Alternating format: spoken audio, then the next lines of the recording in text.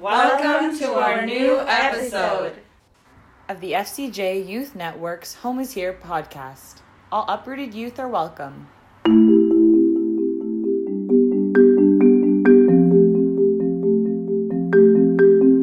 The United Nations General Assembly proclaimed 24th January as International Day of Education in celebration of the role of education for peace and development.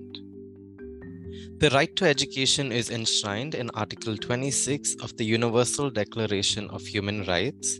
The declaration calls for free and compulsory elementary education, but the Convention on the Rights of the Child, adopted in 1989, goes further and stipulates that countries shall make higher education accessible to all.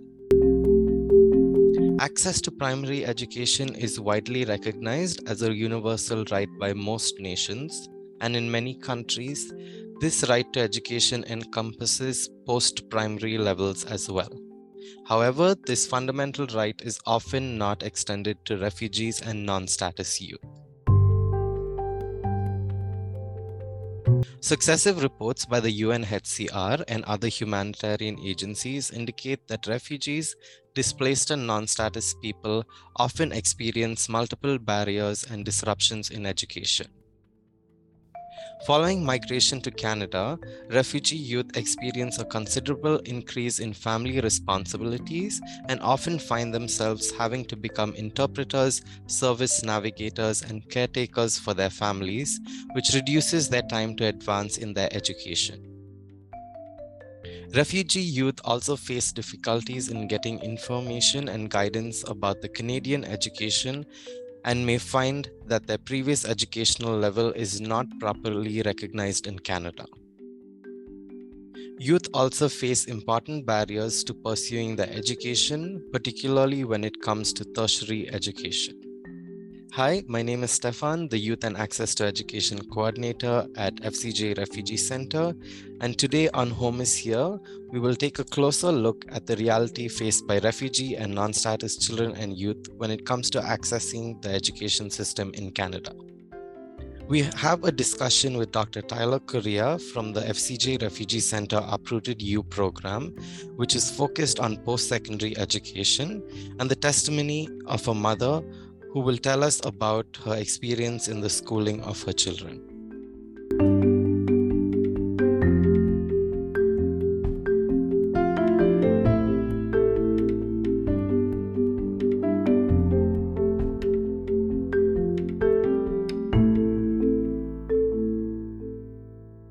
For years, the FCJ Refugee Center has been supporting refugee and non-status youth to integrate into the Canadian education system through our access to education programs, including our Uprooted U program, which focuses on post-secondary education. Joining us today to talk about this, we have Dr. Tyler Correia, recent PhD graduate from York University's Canada's Social and Political Thought program, and a key member of the FCJ Refugee Center Uprooted U program. Hi, Tyler. Welcome to our podcast. If I could ask you to briefly introduce yourself and the program that you supported here, and any insights that you have from the time that you've been hosting the program. Thank you, Stefan. So my name is Tyler Correia. I'm a recent PhD graduate at York University. And my research has been sort of motivated by sort of understanding, especially migrant rights movements and other forms of activisms that take place in cities in particular, and especially where sort of formulations of citizenship are challenged by people sort of on a grassroots or everyday level, in the ways that they're like just developing relationships with each other or working alongside each other and living alongside each other. And in that sense, the very idea of citizenship is sort of getting in the way instead of providing them with an outlet to sort of expand those kinds of organic connections that they're making. In that sense, the Uprooted U program has sort of fit within my life as an opportunity to involve myself with the community of Toronto, and in particular people who have sort of precarious status or who are just preparing the documentation for status, especially folks going through the refugee process or humanitarian and compassion interviews, and really finding ways to continue engaging in a sort of communal understanding of, what does it mean to live in the city that we all do. So in our hopes that we can sort of place something in front of everyone, we often spend a good amount of time talking about recent research in migration studies, just as something that can be sort of a jumping off point for people talking about their own personal experiences, and so that we can have more practical discussions around the different documentations that might go into everyday living in Toronto, like preparing the documentation for a social insurance number and the like. Thank you so much, Tyler. And I believe congratulations would be in order. It would be Dr. Correia now, if I'm I not suppose wrong. so. That's really nice, Tyler. And bouncing off of what you were talking about Uprooted You, I know you've been hosting Uprooted You generously for the previous iterations. So what are some of the similarities you've seen in the iterations before, and perhaps some of the challenges you've noticed that have been consistent throughout those periods? In hopes of maintaining, a certain amount of continuity with the program, we really do stress the fact that Uprooted You in its like barest form, in its sort of shell, is a space for people who can engage with the sort of simulated environment of a post-secondary education in migration studies, probably one that you would find in like the first year of a university class. Increasingly though, we found it much more relevant to the people who were involved in Uprooted You to be able to sort of expand some of our discussions into just more practical registers. And this was something that we noticed because a lot of people who were, around middle age or early middle age were interested in joining the Uprooted You program alongside, for example, their ESL training and other kinds of training, and to sort of have a space where they could work, but also where they could get like more practical information about like how do I attain housing, and how do I navigate the education system, having already been educated in my country of origin and now coming here, like what kinds of possible training or credentials might I need.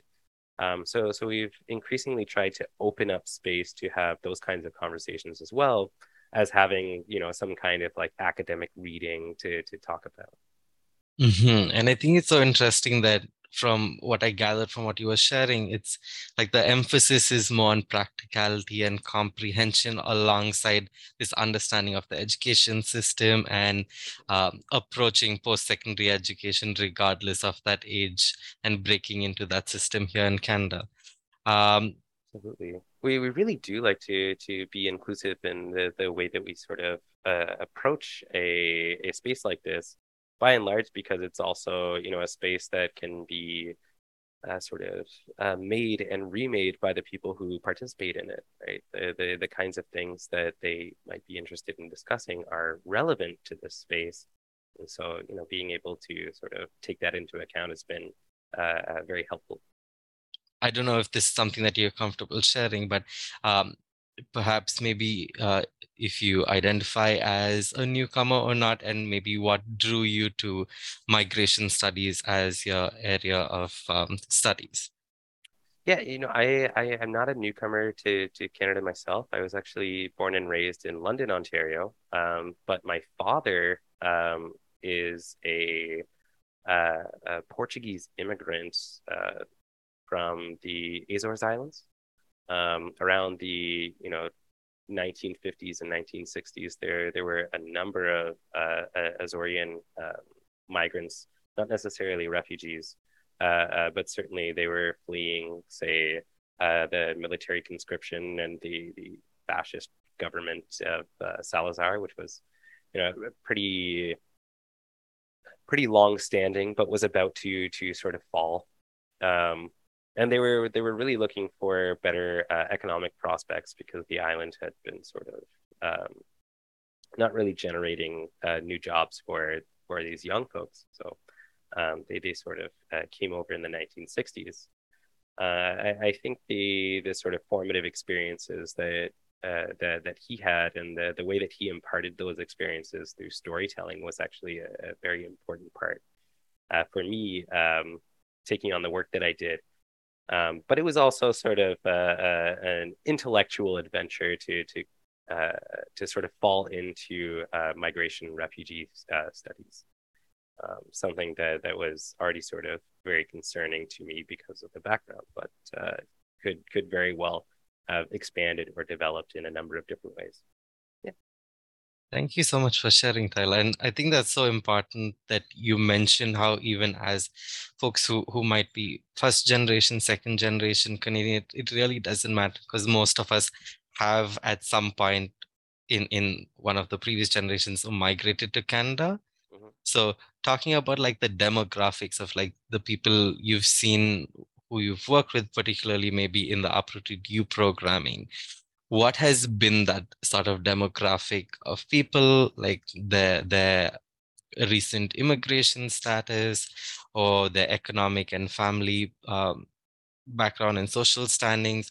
What has been something that you've noticed there, and perhaps some barriers you've noticed that have been common amongst the populations you've worked with? I mean, I'm pretty convinced that for the most part, the people who end up signing up for the Uprooted U course are people who are in the relatively early stages of trying to sort of settle in Canada. They're also often people who take on a great deal of responsibility for family care and also like take on the financial responsibility of the people that might depend on them.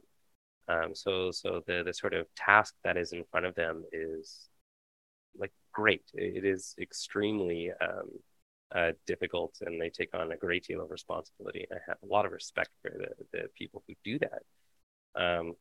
At the same time, what I find pretty consistently is that the sort of the migration system in Canada constantly demands an excess of waiting, just kind of waiting around, where the people that I encounter are really looking for an opportunity to begin working, to sort of get some of these really important things that they're working on settled as early as they can so that they can sort of build from there.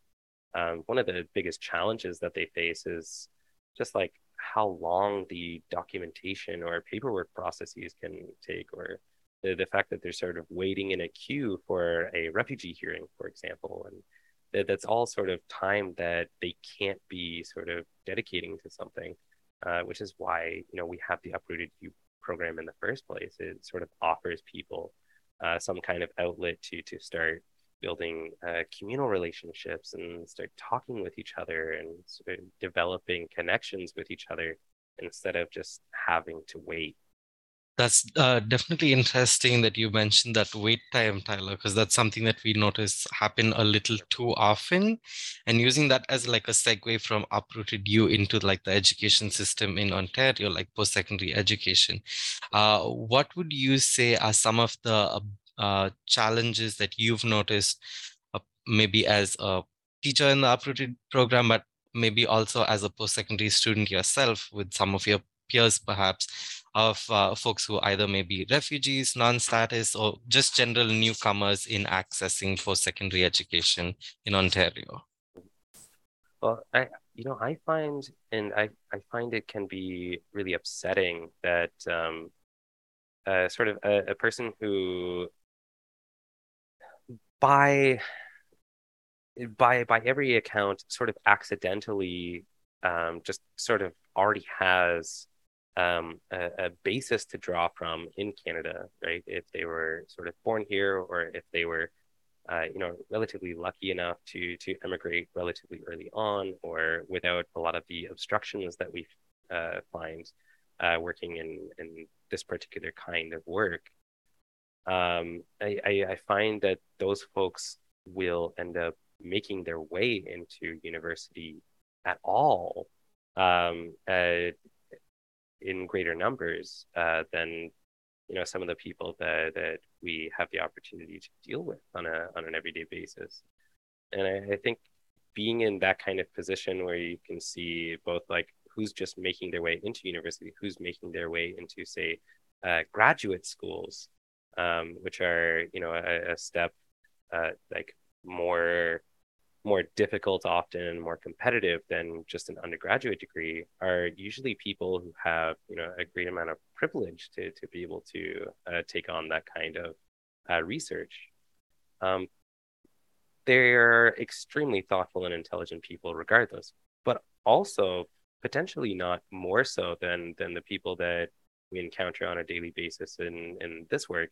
And I find that can be really challenging, being able to meet some very thoughtful, curious, like motivated people who have to do a number of extra things to sort of prove themselves before even having the opportunity to sort of go to grad school in the first place. On the other hand, having people who we interact with daily, we can also say that the FCJ Refugee Center, it exists and it provides a lot of different kinds of support. So there have been at least one or two people on my mind that I know of who have successfully sort of hurdled those obstacles and have gone to, say, do a master's in social work or the like, and have been very successful doing it. Which is something that we can be very happy about, very proud about in our small sort of contributions to their success. Yeah, definitely. I agree that as many as the challenges are, we should also be stopping to celebrate the successes and positive stories that we see along the way. And pulling back on your point about some of the challenges that you were mentioning, like say some people surpass those trials and get through all of those hurdles, but now that they're actually in the post-secondary system, do you see any additional challenges or barriers that newcomers might face, like perhaps with language or the academic English levels? And then following that, with all of this lack of accessing post-secondary education in itself, how does that affect securing employment or those prospects?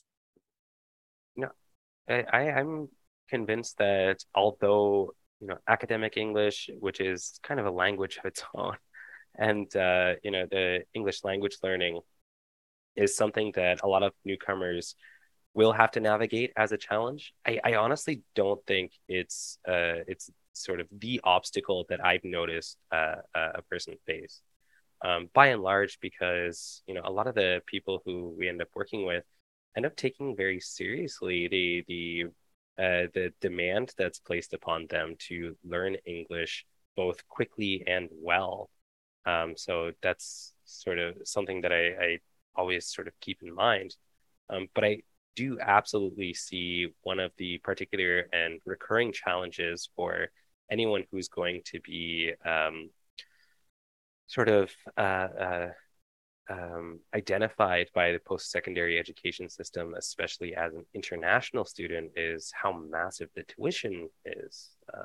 I don't know if a lot of domestic students or sort of like landed citizens in Canada recognize this, but oftentimes an international student's tuition can be as much as 4 times greater than the average domestic. At York University, I can tell you as an example, this is absolutely the case, that most domestic students will pay around $5.5 or $6,000 a year, which is no small sum. but international students are paying 20, 25 pretty expectedly.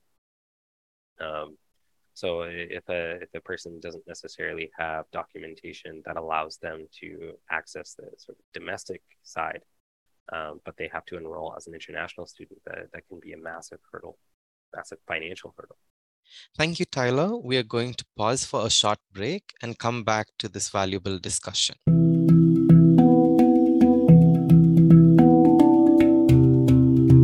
In our commitment to access to education and supported by funding from Maytree, we are able to host webinars explaining the school enrollment process at both elementary and secondary levels. You can find the webinar for the TDSB on our website, and we encourage you to register and attend our webinar on the TCDSB this Thursday, January 26, 2023, starting at 4 p.m. with simultaneous Spanish interpretation. We hope to see you there.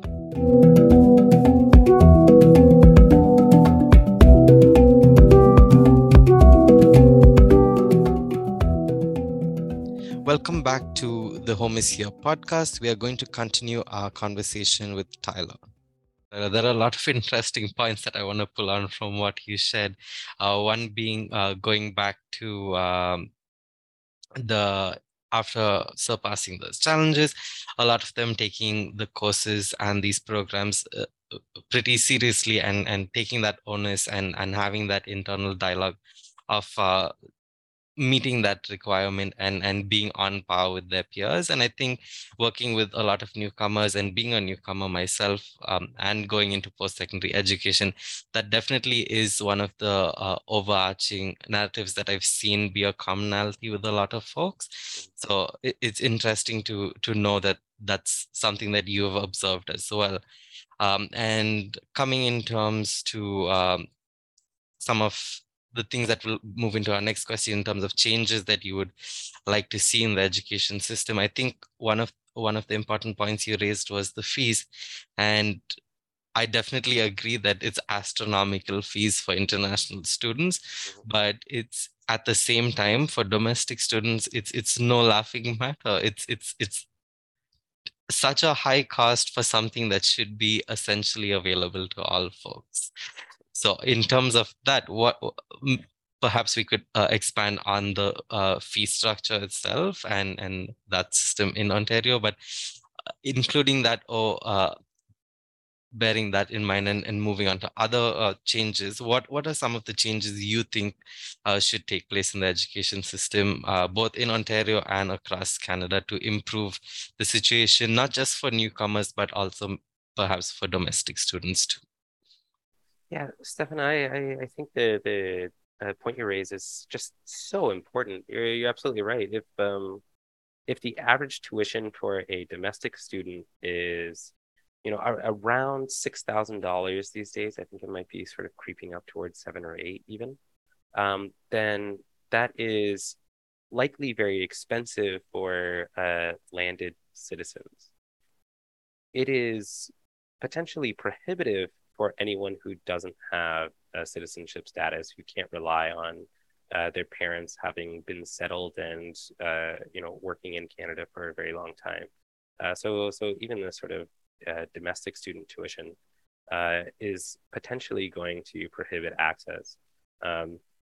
In that sense, I think the sort of the practicalities of accessible post-secondary education are, for me, some of the largest and potentially easiest kinds of changes that a provincial or federal government can make if the federal government wanted to pilot some kind of program to subsidize tuition for each of the particular provinces that has the sort of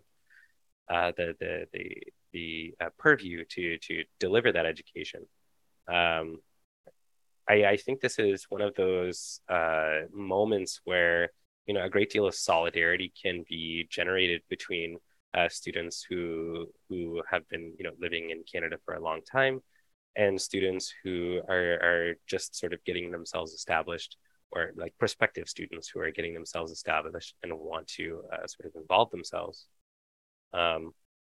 in the post-secondary education system.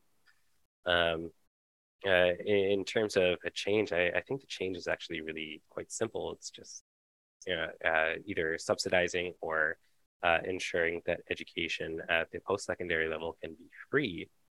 Something that I assume that the Canadian government is already kind of quite interested in, insofar as it makes your working population also more specialized than they already are. So what's the problem? Like, it seems quite easy. Definitely, Tyler, and I agree with you on that note. I think it's just a matter of them making that decision to go completely feelers. And I used to always be interested on this one point of how international student fees got doubled and quadrupled in the past couple of years when during I believe it was before Harper. I'm not able to place whose government exactly, but they deregulated the international fee system, so the colleges and universities were able to choose whatever they wanted to charge. But optimistically looking forward to the future, Canada is very much capable of implementing systems like how Germany has, where you have your elementary, secondary free, but also your post-secondary with certain exceptions here and there. But for the most part, accessing post-secondary education, not just for domestic, but also international students, is free. And I'm sure that Canada is very much capable of that. Uh, but on a positive note, have you noticed from your experience and your time in the area of education, have you noticed some situations that have evolved in the recent years that are moving on a path to progression?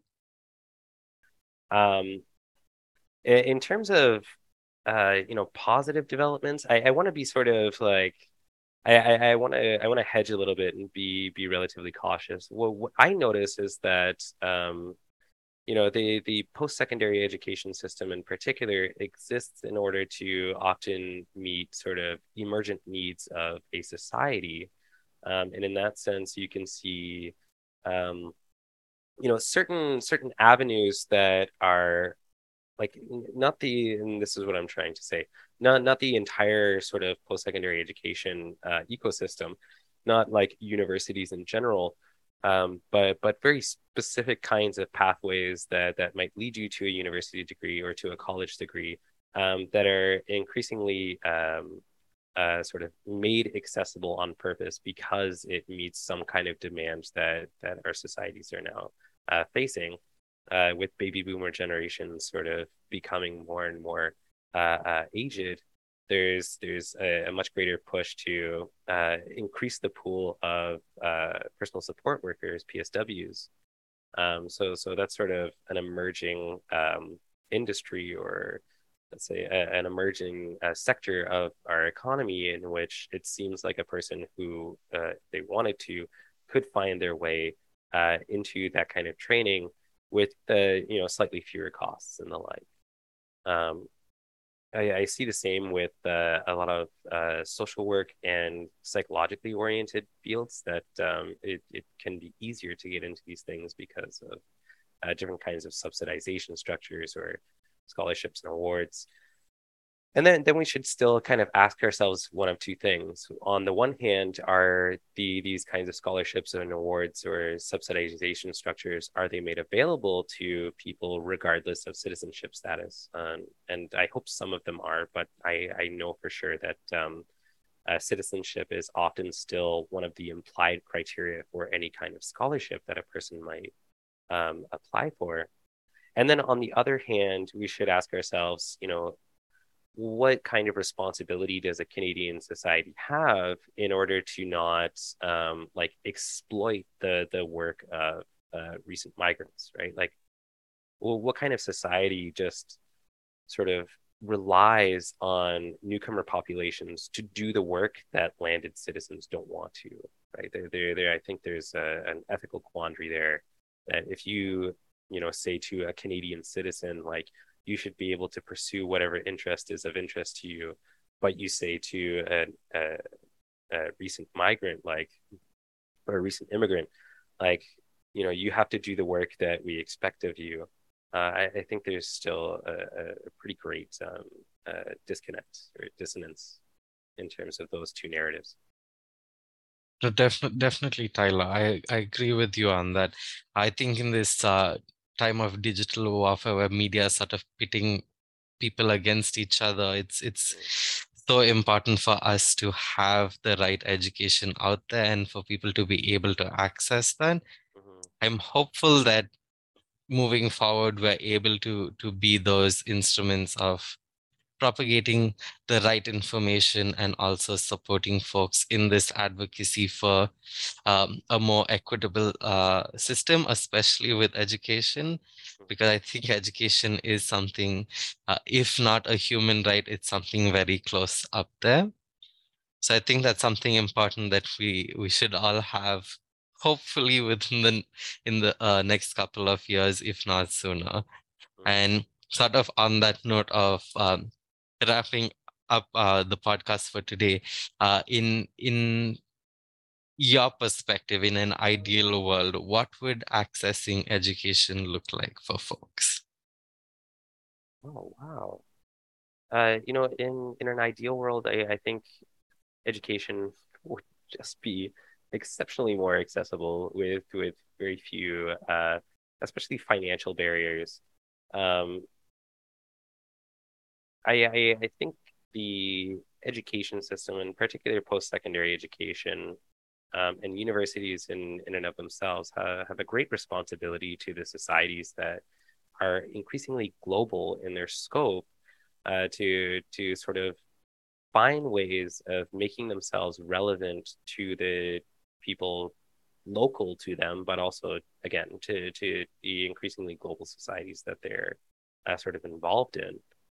I can imagine an education system or a structure that does a lot more public activity, instead of just calling itself a public institution. I think the way that universities are sort of organized is often implies the sort of closed door policy that maintains certainly academic freedom, but potentially not the freedom to access academic kinds of research.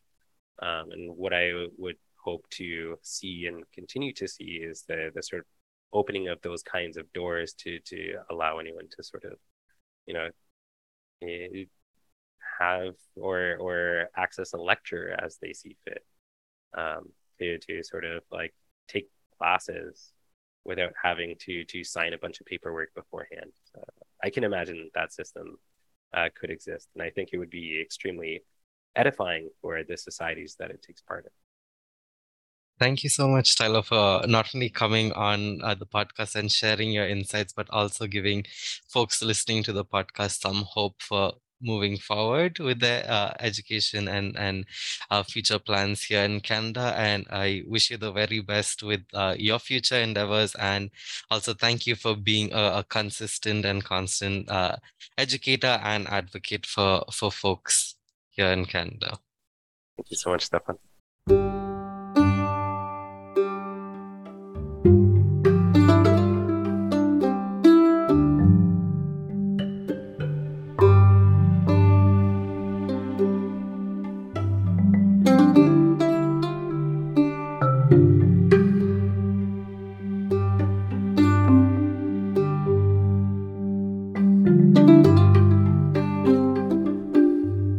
I came to Canada in November 2021.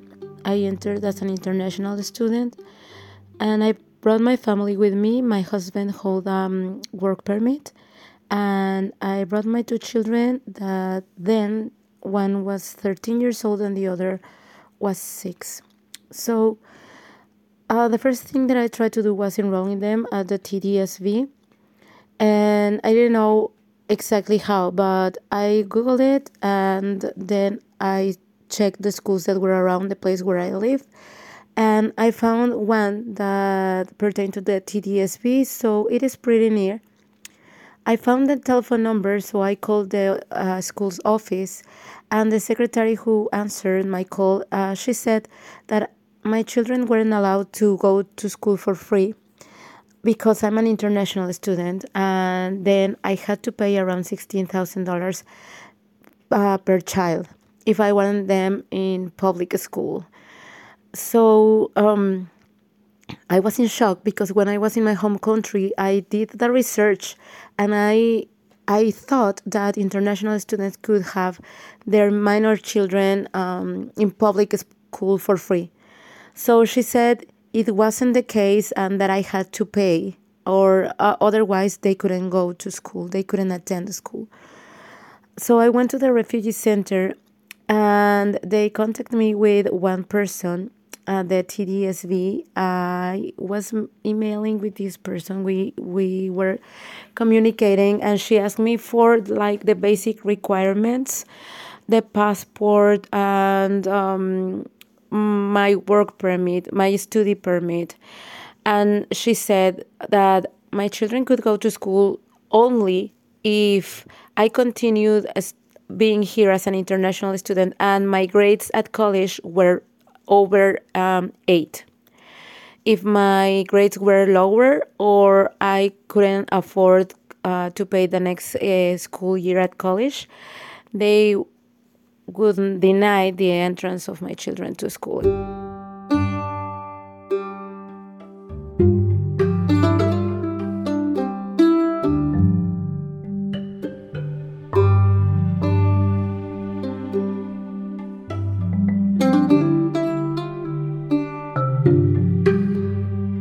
So the rest of the school year I didn't have any trouble, but 2 weeks before the school year was finished, the same person from the TDSV called me to say that she needed new paperwork for the new school year, although my study permit is valid until 2024. And so I decided to go directly to the TDSV offices, and I talked to somebody there. The secretary was really nice, and she apologized. She said that as an international student, I had the right to have my children at school for free, and that I shouldn't be asked for so many requirements. And she said that my children were good to go to attend school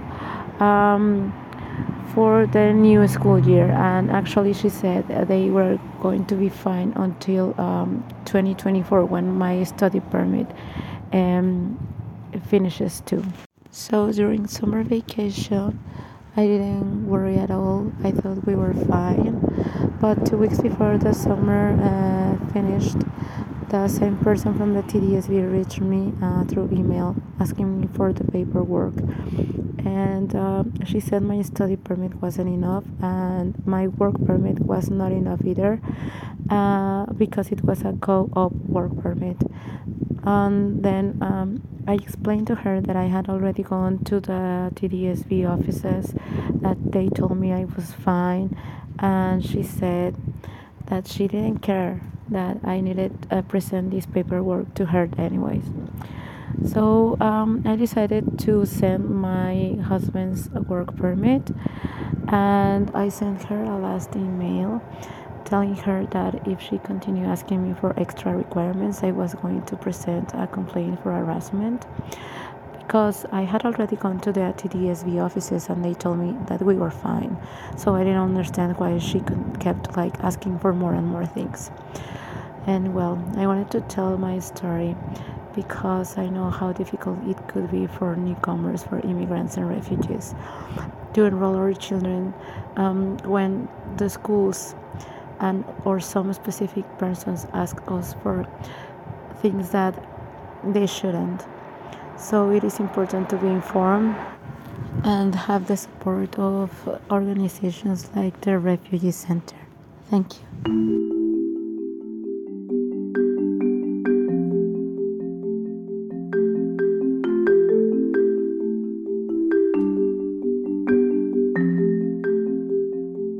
Thank you so much, and we will see you next time on the Home is Here podcast.